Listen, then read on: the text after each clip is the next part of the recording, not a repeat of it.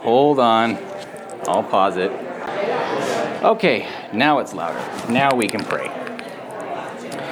Father, thank you so much for today, Lord, and that we get to gather and just, again, worship you and learn from your word.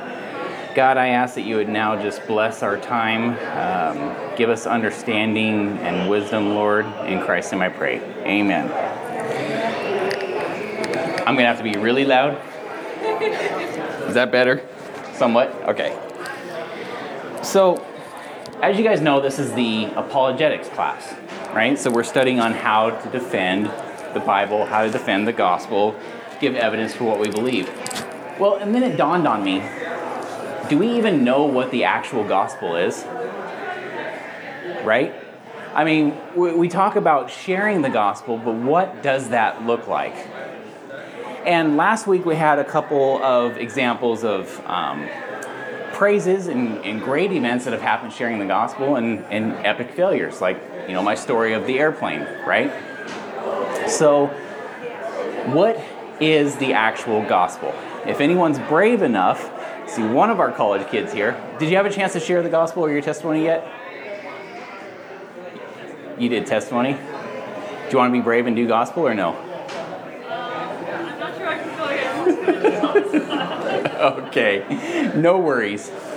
So what we do in college group and Blake Institute is really, really cool. We'll have one person share their testimony, one person share the gospel, like how they present the gospel each week. And it's really, really neat to see how each of us are different. But here's the deal. The American gospel versus the actual gospel of the scripture sometimes are differing very, very radically from each other. Let me explain. So what then is the actual biblical gospel? Is it that if you accept Christ, it's going to lead you into a more happy or fulfilled life? No. Is it that Jesus is going to end all of your financial woes? No. So I have some quotes from R.C. Sproul here. There is no greater message to be heard than that what we call the gospel. But as important as that is, it's often given to massive distortions or oversimplifications. People think they're preaching the gospel to you when they tell you you can have a purpose in life, or that you can have meaning to your life, or that you can have a personal relationship with Jesus. All those things are true, and they're important, but they don't get to the actual heart of the gospel. The gospel is called the good news because it addresses the most serious problem that you and I have as human beings. And that problem is simply this: God is holy and he is just, and I am not. And at the end of my life, I'm going to stand before a just and a holy God, and I'll be judged. I'll be judged either on the basis of my own righteousness or lack of it, or the righteousness of another. The good news of the gospel is that Jesus lived a life of perfect righteousness and perfect obedience to God, not for his own well-being, but for us, his people. He has done for me what I could not possibly do for myself. But not only has he lived that life of perfect obedience, he offered himself as a perfect sacrifice to satisfy the justice and the righteousness of God. The great misconception of our day is this: that God isn't concerned to protect his own integrity. He's a kind of wishy-washy deity who just waves a wand of forgiveness over everybody. No. For God to forgive you is a very costly matter. It cost the sacrifice of his own son. So valuable was that sacrifice that God pronounced it valuable enough by raising him from the dead so that Christ died for us and he was raised for our justification. So the gospel is something objective. You get that? Not subjective. It is the message of who Jesus is and what he did. It also has a subjective dimension. How are the benefits of Jesus subjectively appropriated to us? How do I get it? The Bible makes it clear that we're justified not by our works, nor by our efforts, nor by our deeds, but by faith, and by faith alone. The only way you can receive the benefit of Christ's life and death is by putting your trust in him and him alone. You do that, you're declared just by God, and you're adopted into his family. You're forgiven of all your sins, and you have begun your pilgrimage into eternity. So, I wanted to go over a lot of it, the gospel and what it looks like sharing to the most difficult audience I think I can imagine. Do you guys think the most difficult audience is your loved ones and friends or strangers? I agree. I think it's extremely difficult sharing the gospel with those whom you have a very intimate relationship with. Because, let's face it, if you're sharing Christ with somebody on the street, like doing fair ministry or something like that, chances are you're never going to see this person again. So you don't run the risk of potentially destroying this entire relationship you have, or making Thanksgiving dinners very, very awkward, right? So the heart of the gospel really is, in my opinion, in the book of Romans.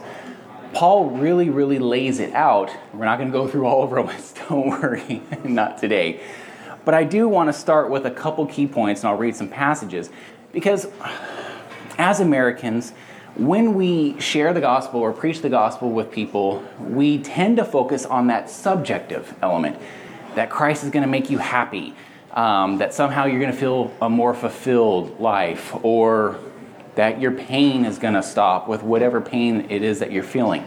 That's not the actual gospel of the scriptures.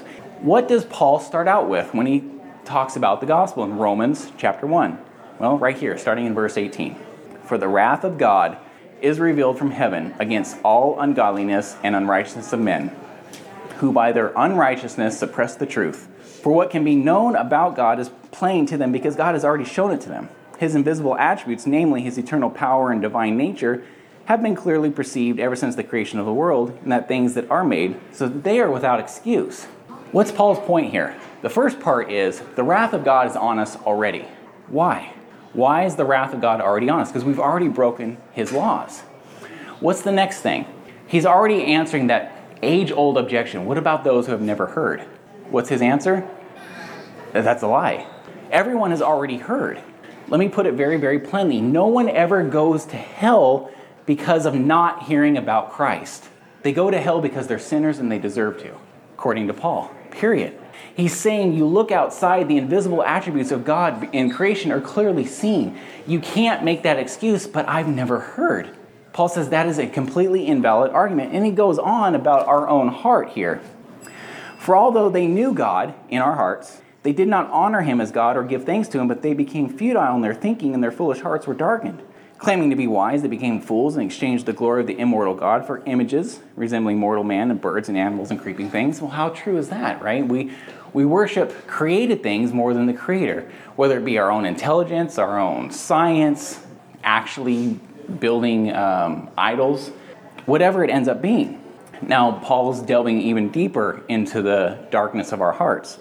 Therefore, God gave them up in the lust of their hearts to impurity, to the dishonoring of their bodies among themselves, because they exchanged the truth about God for a lie and worship and serve the creature rather than the Creator, who is blessed forever. Amen.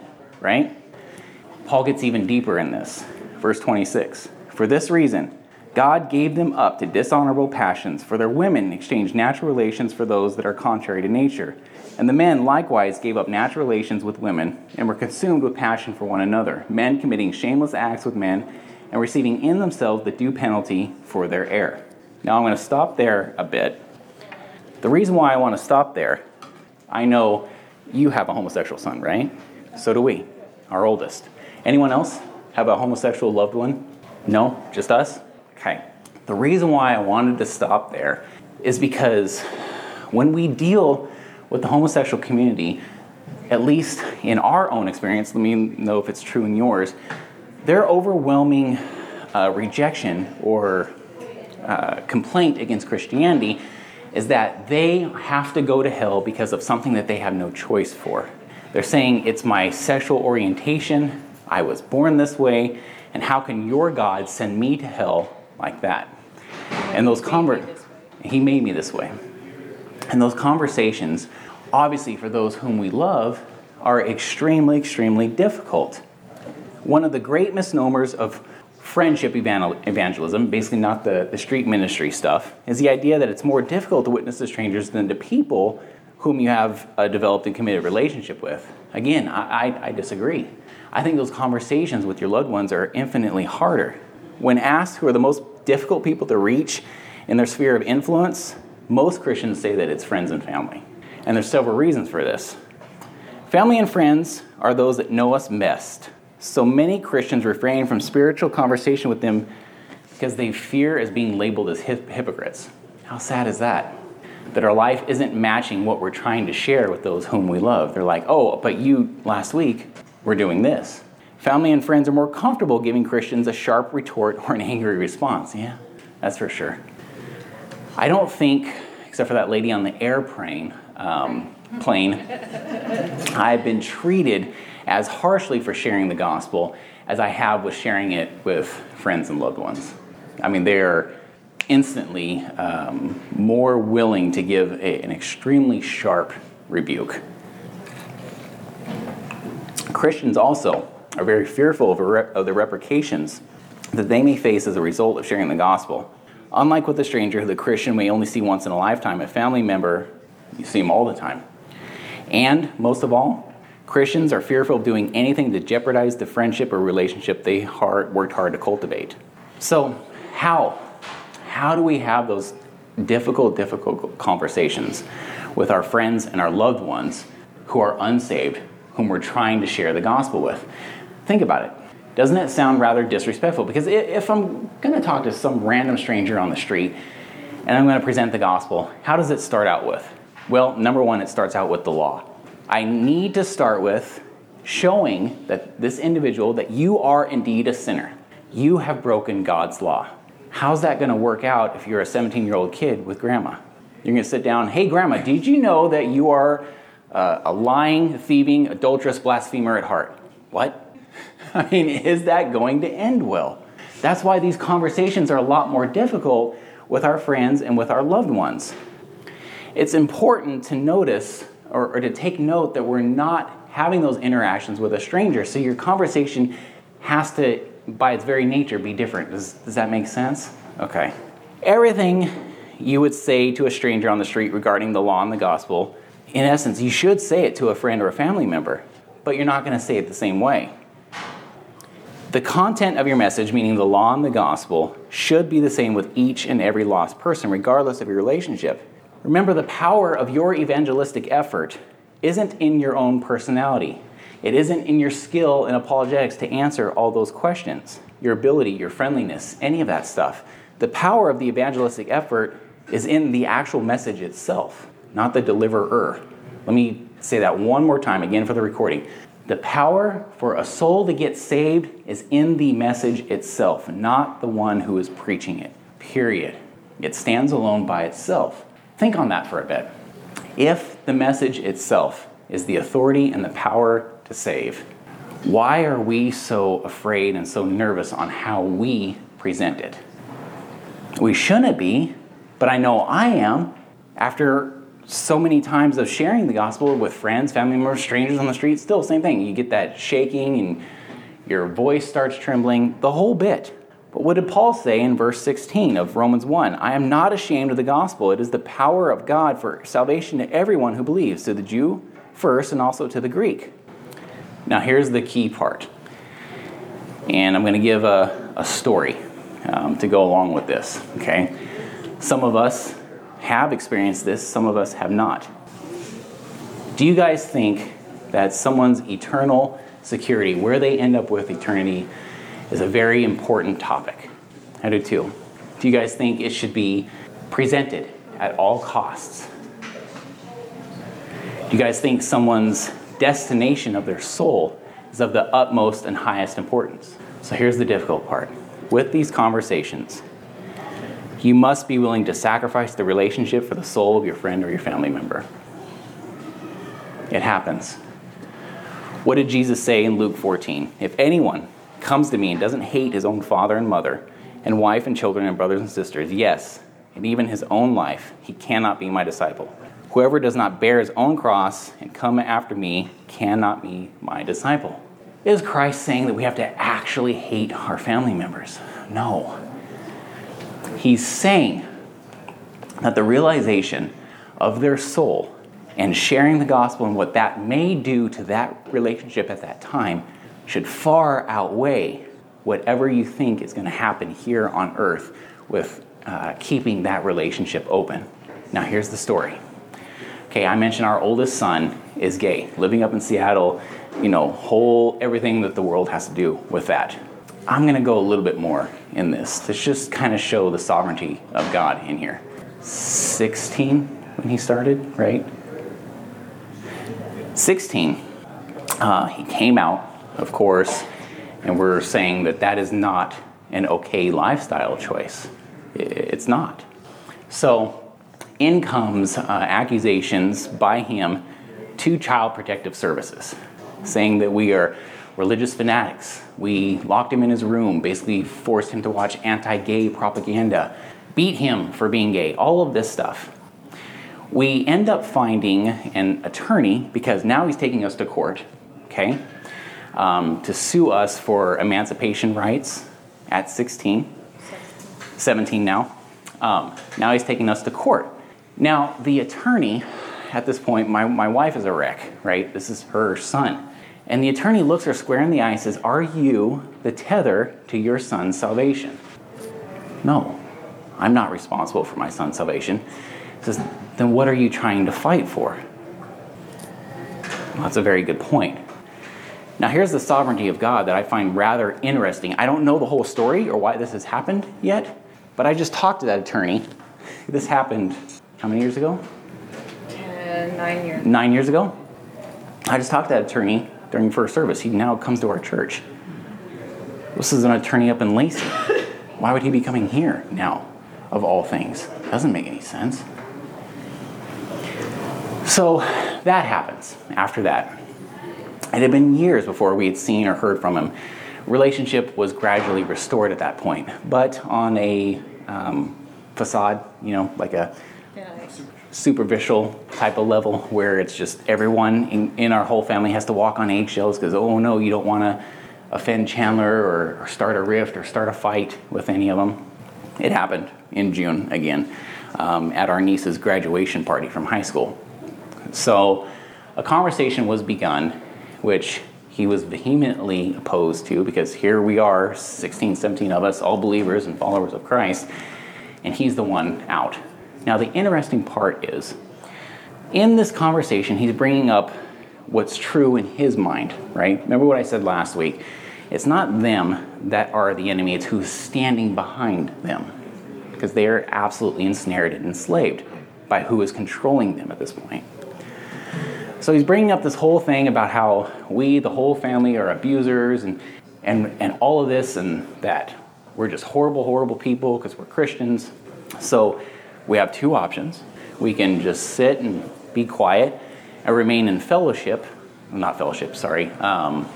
contact with him, have him still a part of our lives. Or we can speak up and actually share the gospel at the risk of potentially never seeing him again. Our other son and daughter chose to do that very, very lovingly. At this point, I think most of us are just hurt and angry. But what started the conversation was the teaching of critical race theory, which I believe one of the most racist things I've ever seen come out of the public schools. It's crazy. Anyways, the whole point was he was saying, and I brought this up a little bit last week, that yes, it's a good thing that critical race theory should be taught. It's a good thing that we should feel guilty about being born our particular race. It's a good thing that monuments to slave owners such as General Lee or Jackson be torn down and ripped apart. To which our other son said, "Is it wrong, Chandler, to own slaves?" He was astounded by that answer. What?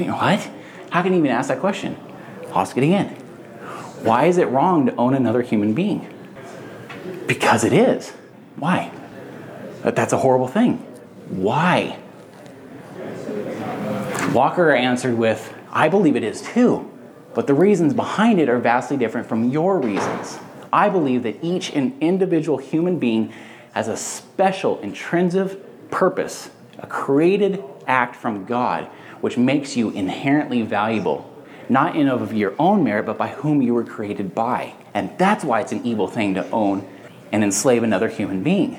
His answer was he believes that the worth comes from himself. He defines his own self-worth.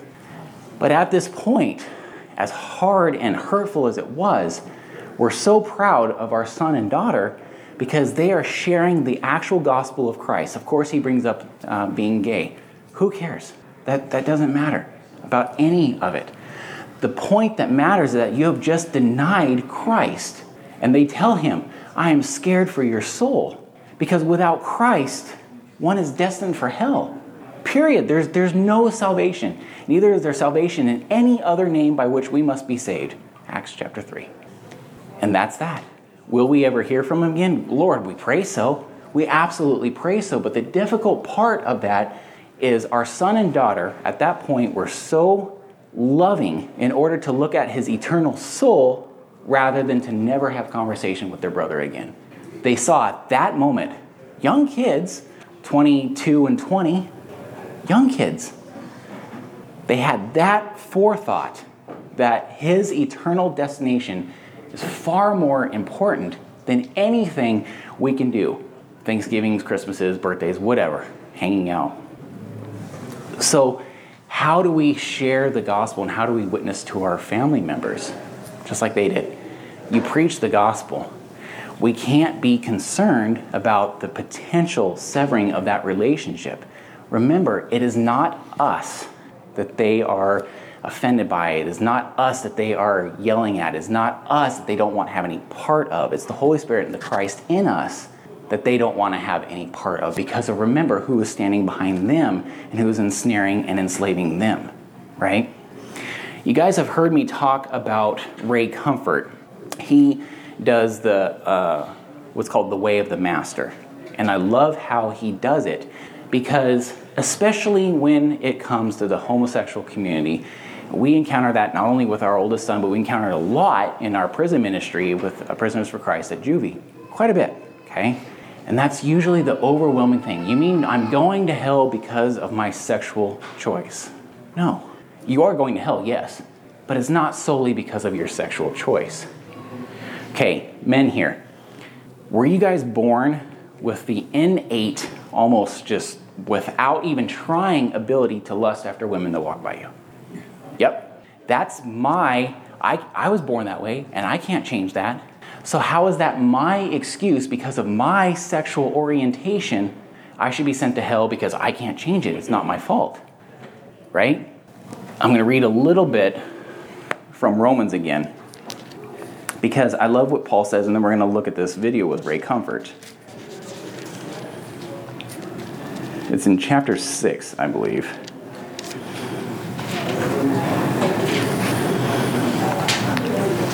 Nope, sorry.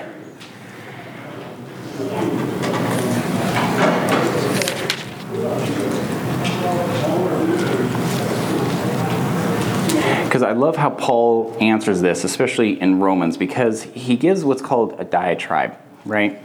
And he anticipates what your objections are going to be, and then he answers it. Okay, if you guys remember Romans, starting right around in chapter 9, Paul's dealing with a difficult subject. He's talking about the hardening of Pharaoh's heart, right?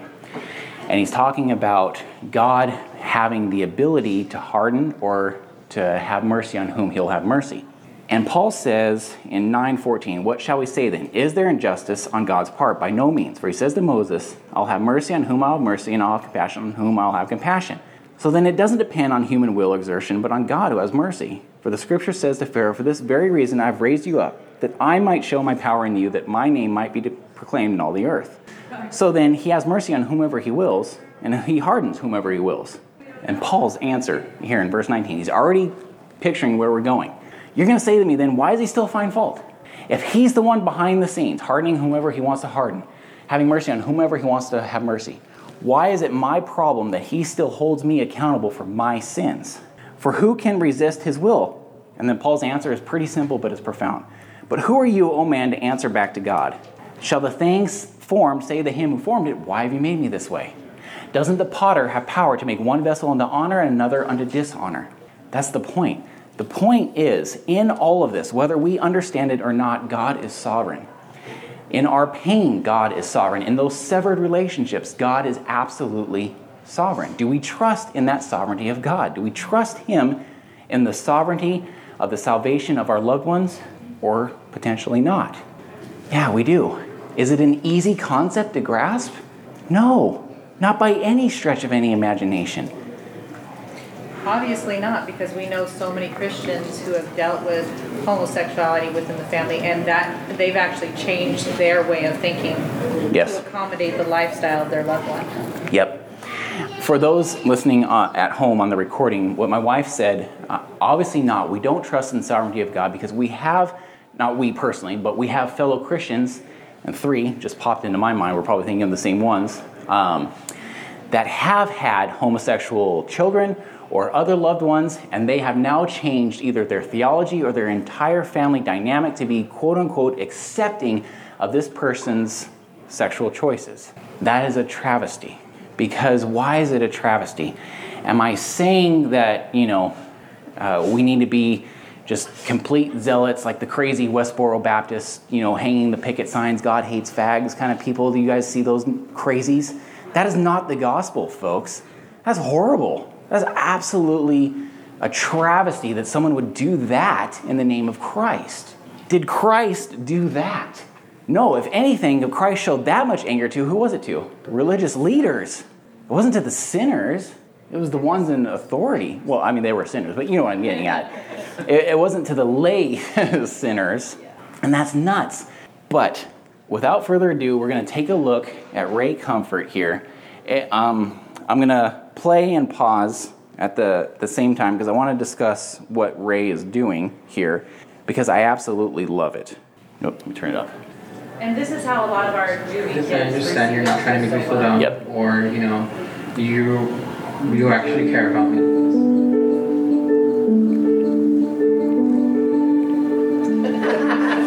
Tell me, what are your thoughts on the afterlife?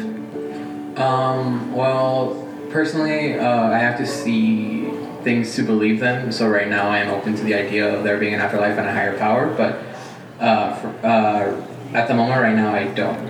How old are you? I'm 22. Okay, you've been here 22 years. 23 years ago, you didn't exist, so you're here. How do you rate life out of 10? 6 right now? 7.5, 8. I'd say it's about a 7. A 2. 2? Sometimes it's sad. It's mostly like a 7 or 8. Sometimes it's really good. Do you ever get suicidal thoughts? Not really, but like I just sometimes don't. Not suicidal, but like sometimes I just don't want to be here. Cause Get depressed? yes, What causes your depression? various things. I think like just myself maybe. You really don't know, do you? Yeah, I don't really know. Do you ever get depressed? Oh, I've been depressed since I was a kid, yeah. Get suicidal thoughts? Yeah. Experts don't know. World Health Organization says 350 million people suffer from depression. They don't know what causes it and they don't know how to cure it. Are you afraid of dying? Yes, yeah, but I've tried to not be. I've tried to think about it often so that I'm not like worried about that or scared. Doesn't help, does it? A little bit. We've got an appointment with the Grim Reaper, and there seems to be nothing we can do about it, and that's depressing. It drives many people to suicide because it makes life futile. We live in a generation that says we're the results of an explosion in space. There's no God, we're mere primates, therefore there's no rhyme or reason to life or death, and they've got no hope in their death. What are you studying at the school? I'm studying administration and justice. However I live my life now is how I will be in my afterlife. So my main goal is to be at peace and be happy. So happiness is the main issue with you? For sure, happiness is the key to life. Okay, so if you found a wallet with $1,000 in it and somebody's name in it, and it made you happy to keep it, would you keep it? I would give it back to the person who it belongs to. So righteousness is more important than happiness, isn't that right? You could say they're along the same line. Well, no, one trumps the other. A man can be happy raping a woman. A man can be happy visiting prostitutes. A man can be happy robbing banks if he gets away with it. Happiness shouldn't be the issue. Righteousness should be the issue. Doing that which is right. Wouldn't you agree? Righteousness is correct. I can definitely agree with that. Okay, do you guys notice what Ray is doing there? How is he starting his gospel presentation to these folks? He's asking them about depression, right? He's asking them about their despair. Is he then leading into, Christ can take all that away? Nope, not at all. Where's he going with this? Let them answer it. A need, right, let them answer it, and a need for a savior. This, the one before him, that young man, that was awesome, right? Because a lot of people that you talk to, you give that wallet analogy to, they'll have the same answer. They, oh, I would give it back to its rightful owner. And they have also the same answer, that happiness is the key to life. And Ray's saying, well, you just said justice is the key to life. Retribution, to be just and righteous. That is the key to life, which he finally agreed to, right? You're going to notice some very, very difficult conversations, and these are the types of conversations that we're going to have with our loved ones and with people on the street and sharing the gospel today. It is a different world, folks, right? It's very, very different. So I'm going to continue. God's existence? Kind of, not really. What makes you not believe in God? Bad things that happen in the world. Do you think that's a good reason not to believe in God? I'll tell you why it's not sensible to think like that. If I purchased a brand new car and I thought, boy, this is a great car, it's beautifully made, I show some friends and say, look how the makers have done such a wonderful job, and then the brakes fail and I crash and there's terrible suffering, people get killed. So I say to myself, nobody made this car. That doesn't make sense. Instead of saying nobody made the car, I should say something went wrong with the car. And when you look around, you can see the genius of God's creative hand, and flowers and birds and trees and seasons and puppies and kittens, the marvels of a human eye, male and female and all the species, the warmth of the sun, the blueness of the sky, its seasons. All these things show us the genius of God's creative hand. Okay, I absolutely love that analogy. As an apologist, I had never heard of that analogy until last night when Deb and I first watched this video. It's amazing because how many times do you guys hear that? Well, I can't believe in God because a bunch of bad stuff happens in the world. And I love his analogy. I buy this beautiful Bentley or whatever car this is. The brakes go out. I kill a soccer mom, and full of her 7 kids in her van. Do I then say, well, nobody made the car because look at the evil it caused? Or that happened because of its existence? Well, that's a very silly argument and it doesn't make any sense. And that's what I've... What's that? I would blame the person who made the car. That's where the analogy breaks down. I know. I was thinking about that last night, Gabe. I'm going to repeat for those listening online. We would blame the person or the designer who made the faulty car. Yes, the analogy does break down at that point. We'll deal with that later if someone actually asks that. They will or they won't. I don't know. But the idea is, and that's been the major problem with that argument, right? The problem of evil, it's called, is just because evil exists in the world, it doesn't disprove that God himself exists, right? Just as that car crashing and... Oh, yes? I think I know the answer. Yeah. It's not about who made the car and the brakes don't work. It's about you're driving the car and you cause an accident. Right. So it's not the maker of the car's fault that it was misused. Right. And so we're the ones that misuse this earth and create all the havoc that's reigned. It's not, it's human choice. Yep. You drank drinking and driving, or you weren't paying attention, or something, or you were driving too fast for conditions. Yep. And you crashed, That's absolutely true. Human. So it's not the maker of the car's fault.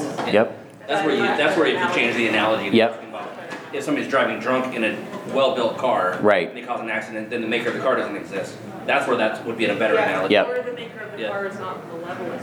Exactly. Yeah. You didn't make it on purpose, just to kill people. Right. And...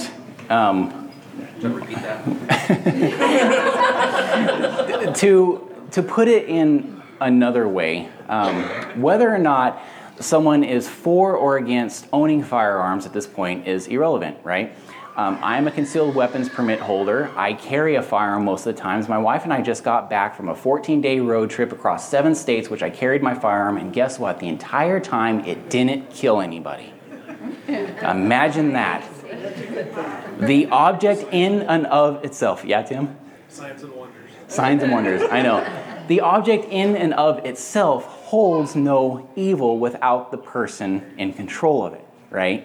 And I like that, and that's what we can use with our... So we're going to twist that. So if you guys are taking notes, and those at home listening are taking notes, that's going to be one of our analogies that we're going to use in witnessing to people is that car analogy, but kind of twisting it that if someone is drunk driving in a very well-built car, and then the car itself somehow kills somebody, then it is the maker's fault. But at that point, it isn't the maker's fault, but at that point, it's the drunk driver behind the wheel, right? But when things go wrong, when we see terrible things happen like tornadoes and hurricanes and cancerous diseases and death, we shouldn't say, Oh, therefore nobody made everything. We should say something went terribly wrong. Do you know what's wrong with humanity? Any idea? If you could put your finger on what is wrong with this world, what would you say it is? Anger, Anger? sadness. Do you know why we die? What does the Bible say about death? Any idea? No, I don't read the Bible. Well, the Bible is the instruction book for humanity. Have you ever bought a device and you can't figure out how to work it? Then you look in the instruction book and you think, I should look at the instruction book first. Well, that's what we've done with the instruction book. The Bible is the instruction book for humanity. It tells us why we die. It says the wages of sin is death. Do you know what that means? No.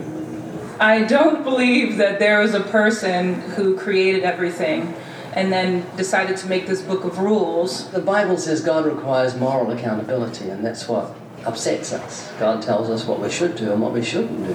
Because we get a lot of pleasure out of fornication, sex before marriage, pornography, homosexuality, adultery.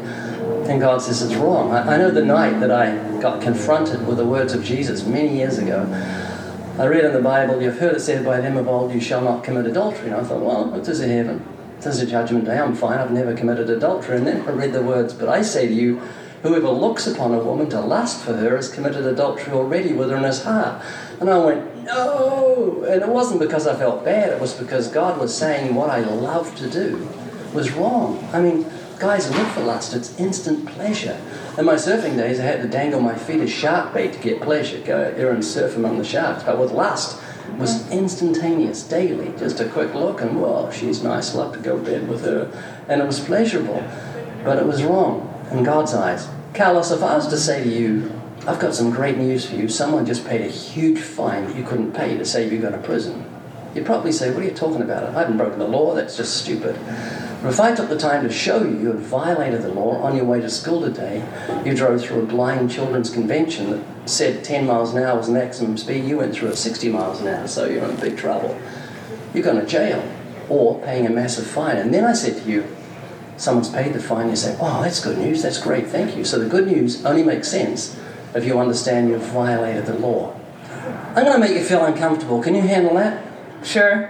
What about you? Are you secure? Yes. Okay. Do you think you're a good person? Yes. And what about you? Yes. Is God happy with you or angry at you? God is good with me all the time. I believe God is happy with me. I believe I'm a great person. Morally good person? Yes. So I'm gonna put you on the stand. We're gonna have a little court case here. I'll be the prosecutor, you be the defendant, and then we'll see how you plead in a minute.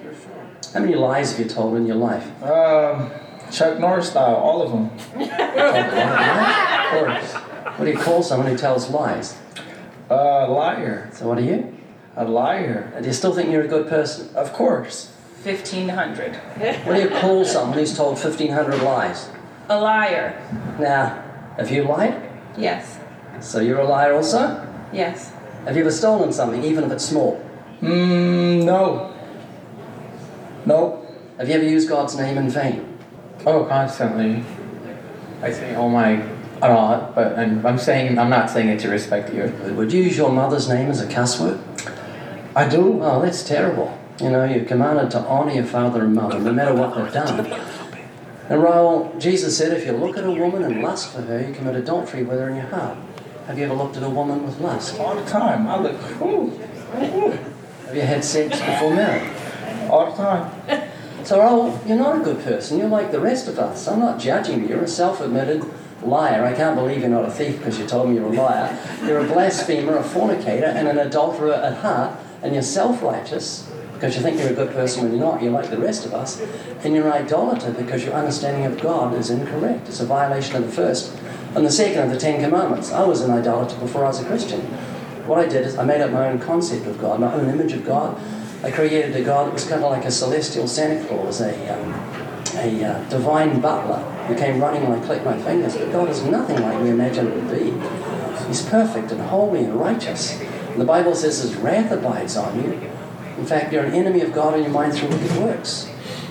Evidenced by the fact you use His name as a cuss word. Have you ever looked with lust? Yeah. Oh, yeah. Have you had sex before marriage? All the time. Definitely. Now, Jesus said, if you look with lust, you commit adultery in the heart. Have you ever looked at a woman with lust? I don't like women. Ever looked at a man with lust? Yes.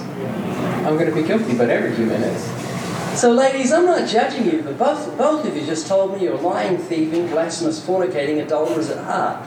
And you have to face God on Judgment Day.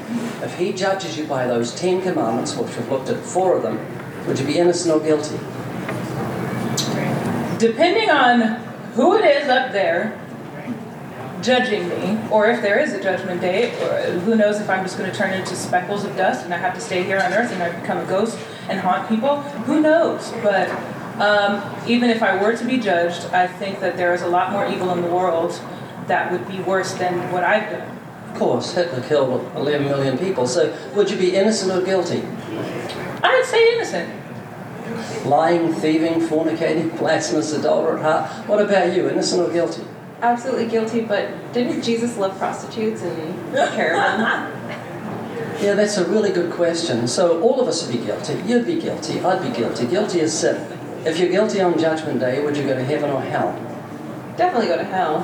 And what about you? Well, because I didn't say that I was guilty, I'd probably go to limbo.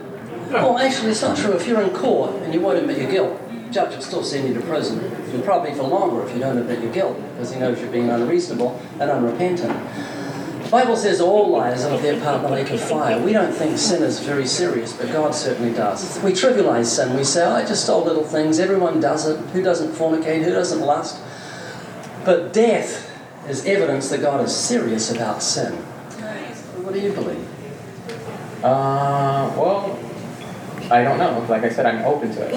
Well, then you're open. Let me tell you what the Bible says. The Bible says all liars have their part in the lake of fire.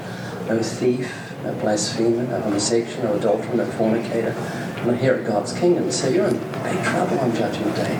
You've violated God's law. You're up the river Niagara without a paddle, and if you die in your sins, you'll end up in hell. Does that concern you? Well, if that's where I'm going to end up, then I will gladly accept that. If I'm going to go to hell just for something I cannot change, being my sexuality, then, by all means, send me down under.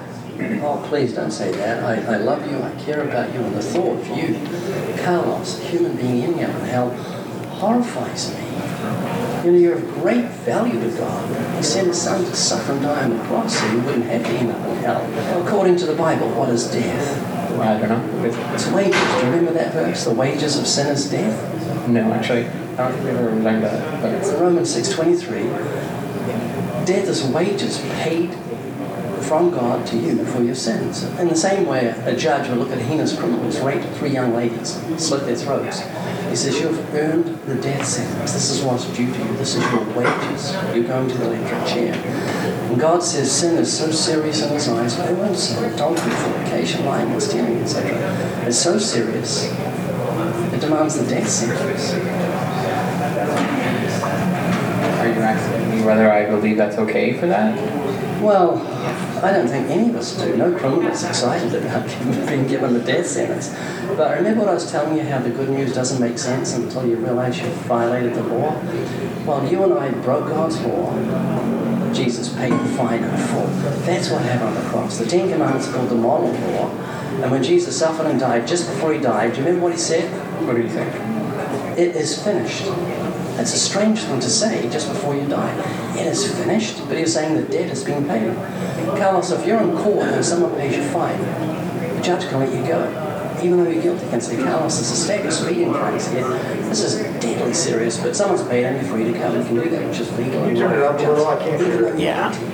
And even though all of us are guilty of all sorts of sins, crimes against His law, God can dismiss our case, let us live forever, actually take the death sentence off us, guilty though we are, and legally allow us to live forever, all because Jesus paid the fine in His life's blood on that cross and rose again on the 3rd day. So if you can seriously see your sin, that you've broken that law, then that good news becomes the best news you could ever hope to hear.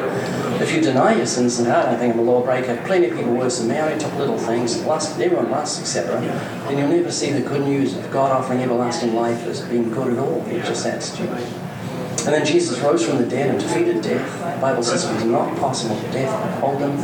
And if you'll repent of all sin, lying, stealing, fornication, blasphemy, lust, adultery, homosexuality, everything God says is wrong, He says, I'll forgive you and and He'll create a new heart in you that loves righteousness. He'll give you a personal miracle.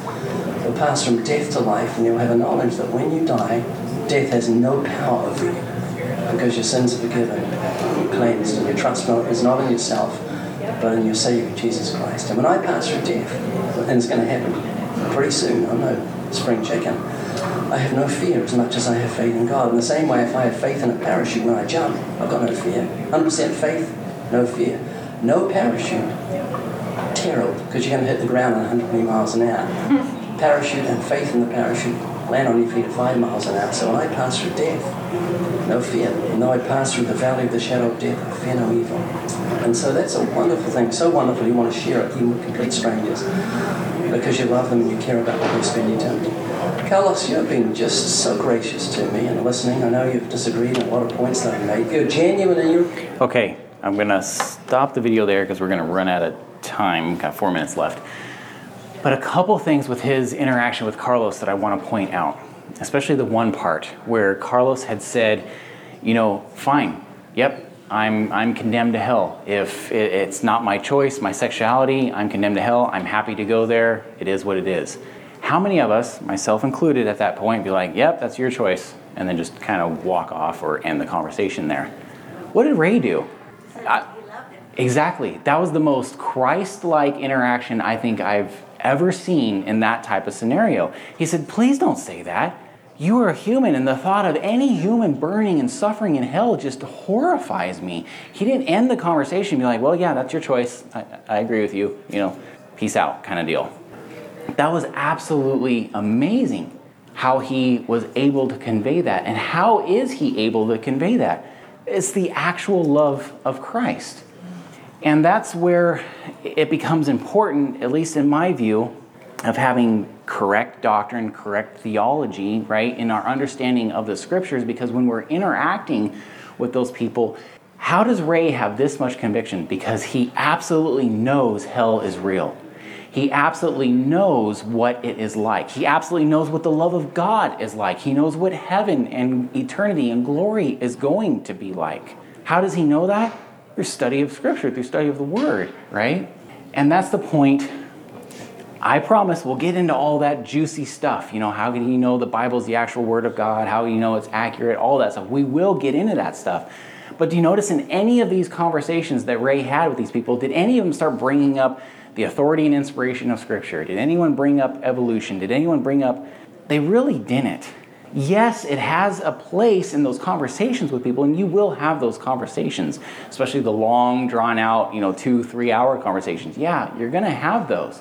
But the main point that people bring up with is they just don't want to be held accountable for their own sin. They don't want anyone to tell them what they are doing is wrong. And here's the key point. Did Ray himself tell anyone what they were doing is wrong? No, he kept saying the Bible says, and he would quote Scripture. He didn't, even when he disagreed with them, even when they came to crazy answers like that gal on the right, when he just asked her, are you going to be guilty? When she just admitted that she's a lying, thieving, adulterous, blasphemer, self-righteous person at heart, and she said, well, I'm probably going to be innocent because I'm a good person. Right? I mean, wouldn't that be our normal reaction? What? I mean, do you understand the words that are coming out of my mouth at this point? But Ray didn't say that. He was still so gracious and still had the same demeanor and asked her. And then he turned it around. He's saying, well, that's not true because in the court of law, right? And he brought it, instead of saying your argument is stupid or you yourself are stupid or making them feel degraded or somehow downplayed in their arguments or in their feelings. He always brings it back to Scripture, and which is what we're always going to do. We're going to focus on that. Yeah, we have a lot of science, we have a lot of philosophy, we have a lot of logic that proves the Scriptures and the Bible to be true, but I want to focus on that, right? So few arguments are actually given based on their research or what they think is fact. Right. It's emotional and experiential. Yep. And that's what you're arguing about, and that can't be rationalized, that can't be argued with because it's their emotions, it's their experience.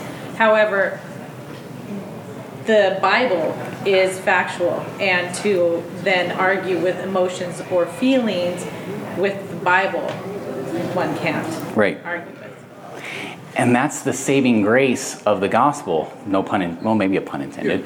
I mean, it's literally the saving grace of the gospel, because is Ray going to go home? Nobody prayed the sinner's prayer, whatever that is. We don't find that in Scripture. We'll get into that one later. Nobody, came to the altar of repentance or any of that stuff in Ray's day here, the day he spent witnessing down at the beach.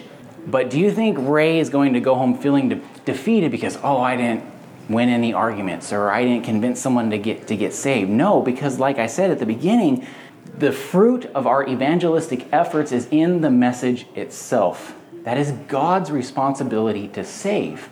We are under that command to go out and preach, period. That is what our job is. The salvation comes from the Lord. It doesn't come from us. We don't have that authority, right? I said that last week. To argue someone into the kingdom of heaven, it doesn't work. It really doesn't work. And you'll beat your head against the wall. You really will. Like we did with our oldest. What are we doing wrong? How come they aren't coming to repentance? How come they're not getting saved? How come? We can go, ad infinitum in here, right? To why isn't this person responding? Why isn't this person getting saved? I don't know. That's God's deal. All I know is my faithfulness is in just preaching the gospel, and preaching the gospel with love, mercy, and compassion, just as Christ did, as Ray is showing. I mean, think about the woman at the well, right? That's one of the best examples of Christ preaching the gospel so mercifully. Here, think about everything that's going on. I'll close with this, of the woman at the well, okay? Jesus had just gotten done with preaching and feeding, and I mean, he's peopled out, probably, okay? And he just wants to go sit, get a cool drink of water, and hang out by himself. He even left the disciples. He was all by himself. And he's going through Samaria. Okay, remember when I said he's probably peopled out and wanted to just hang out. But then why is he going through Samaria? Because he knows there's someone that he needs to talk to at this point. And he encounters a woman. Think about Jewish times. He encounters not only an adulterous woman, right, who has had 5 husbands. And I don't know if you guys have heard this preached before, when he says, "You have rightly said," when he tells her to go bring your husband, and she says, "I don't have a husband." He says, "You're right, you don't have a husband. The man you're living with right now is also not your husband." What's implied in the Greek there, what Jesus was saying, is, yeah, he's not your husband, he's someone else's. So, I mean, there's a lot going on in there. And think about when he's talking about the living water, "I will give you living water." And she's thinking, hot dog, I never have to come to this stupid well anymore, right? I don't have to carry these heavy buckets of water in the heat. And Jesus isn't like, no, he's not getting exacerbated. He's not getting super frustrated with her. He says, no, I'm talking about your soul. I'm talking about the living waters that will feed you for eternity, or quench your thirst for eternity. And you can see the passion and just the love that even Christ has in presenting the gospel himself. And that's where we need to be. We can't use apologetics, we can't use the scriptures to just beat someone over the head and then hope for the best. We can't have our end goal of just being able to win arguments and then that's that. I told you all those years ago, God chased me big time about that one. Who cares about me winning an argument? The whole point is for someone to hear the gospel and then eventually get saved and have glory in heaven with the rest of us. Yes? Some planted, some watered, right. Some picks the fruit. Yep, exactly. And we're not responsible for what the condition of the soil is that seed is thrown on. No. And even Jesus, not everybody who followed him believed. Right. I mean, the rich young ruler came, and Jesus said, because again, he spoke to their heart, just like he did to the Samaritan woman. But their responses were very different. Yes. Yeah, they were. Extremely different. Alrighty, guys. Again, I promise we'll get into the juicy, meat stuff of apologetics. We will get into that. But I wanted to bring the point of why we're doing this. It's for that. It's so we can go and preach the gospel. That is the whole reason. Okay? Let's pray. Father, we thank you so much, Lord, just for your word and your mercy. God, we thank you for salvation. What an amazing gift that you've given us. And we just pray now, as we go throughout our week, that you would be able to give us those opportunities where we can preach the gospel and we can do it in a way that's glorifying to you. In Christ's name I pray, Lord. Amen.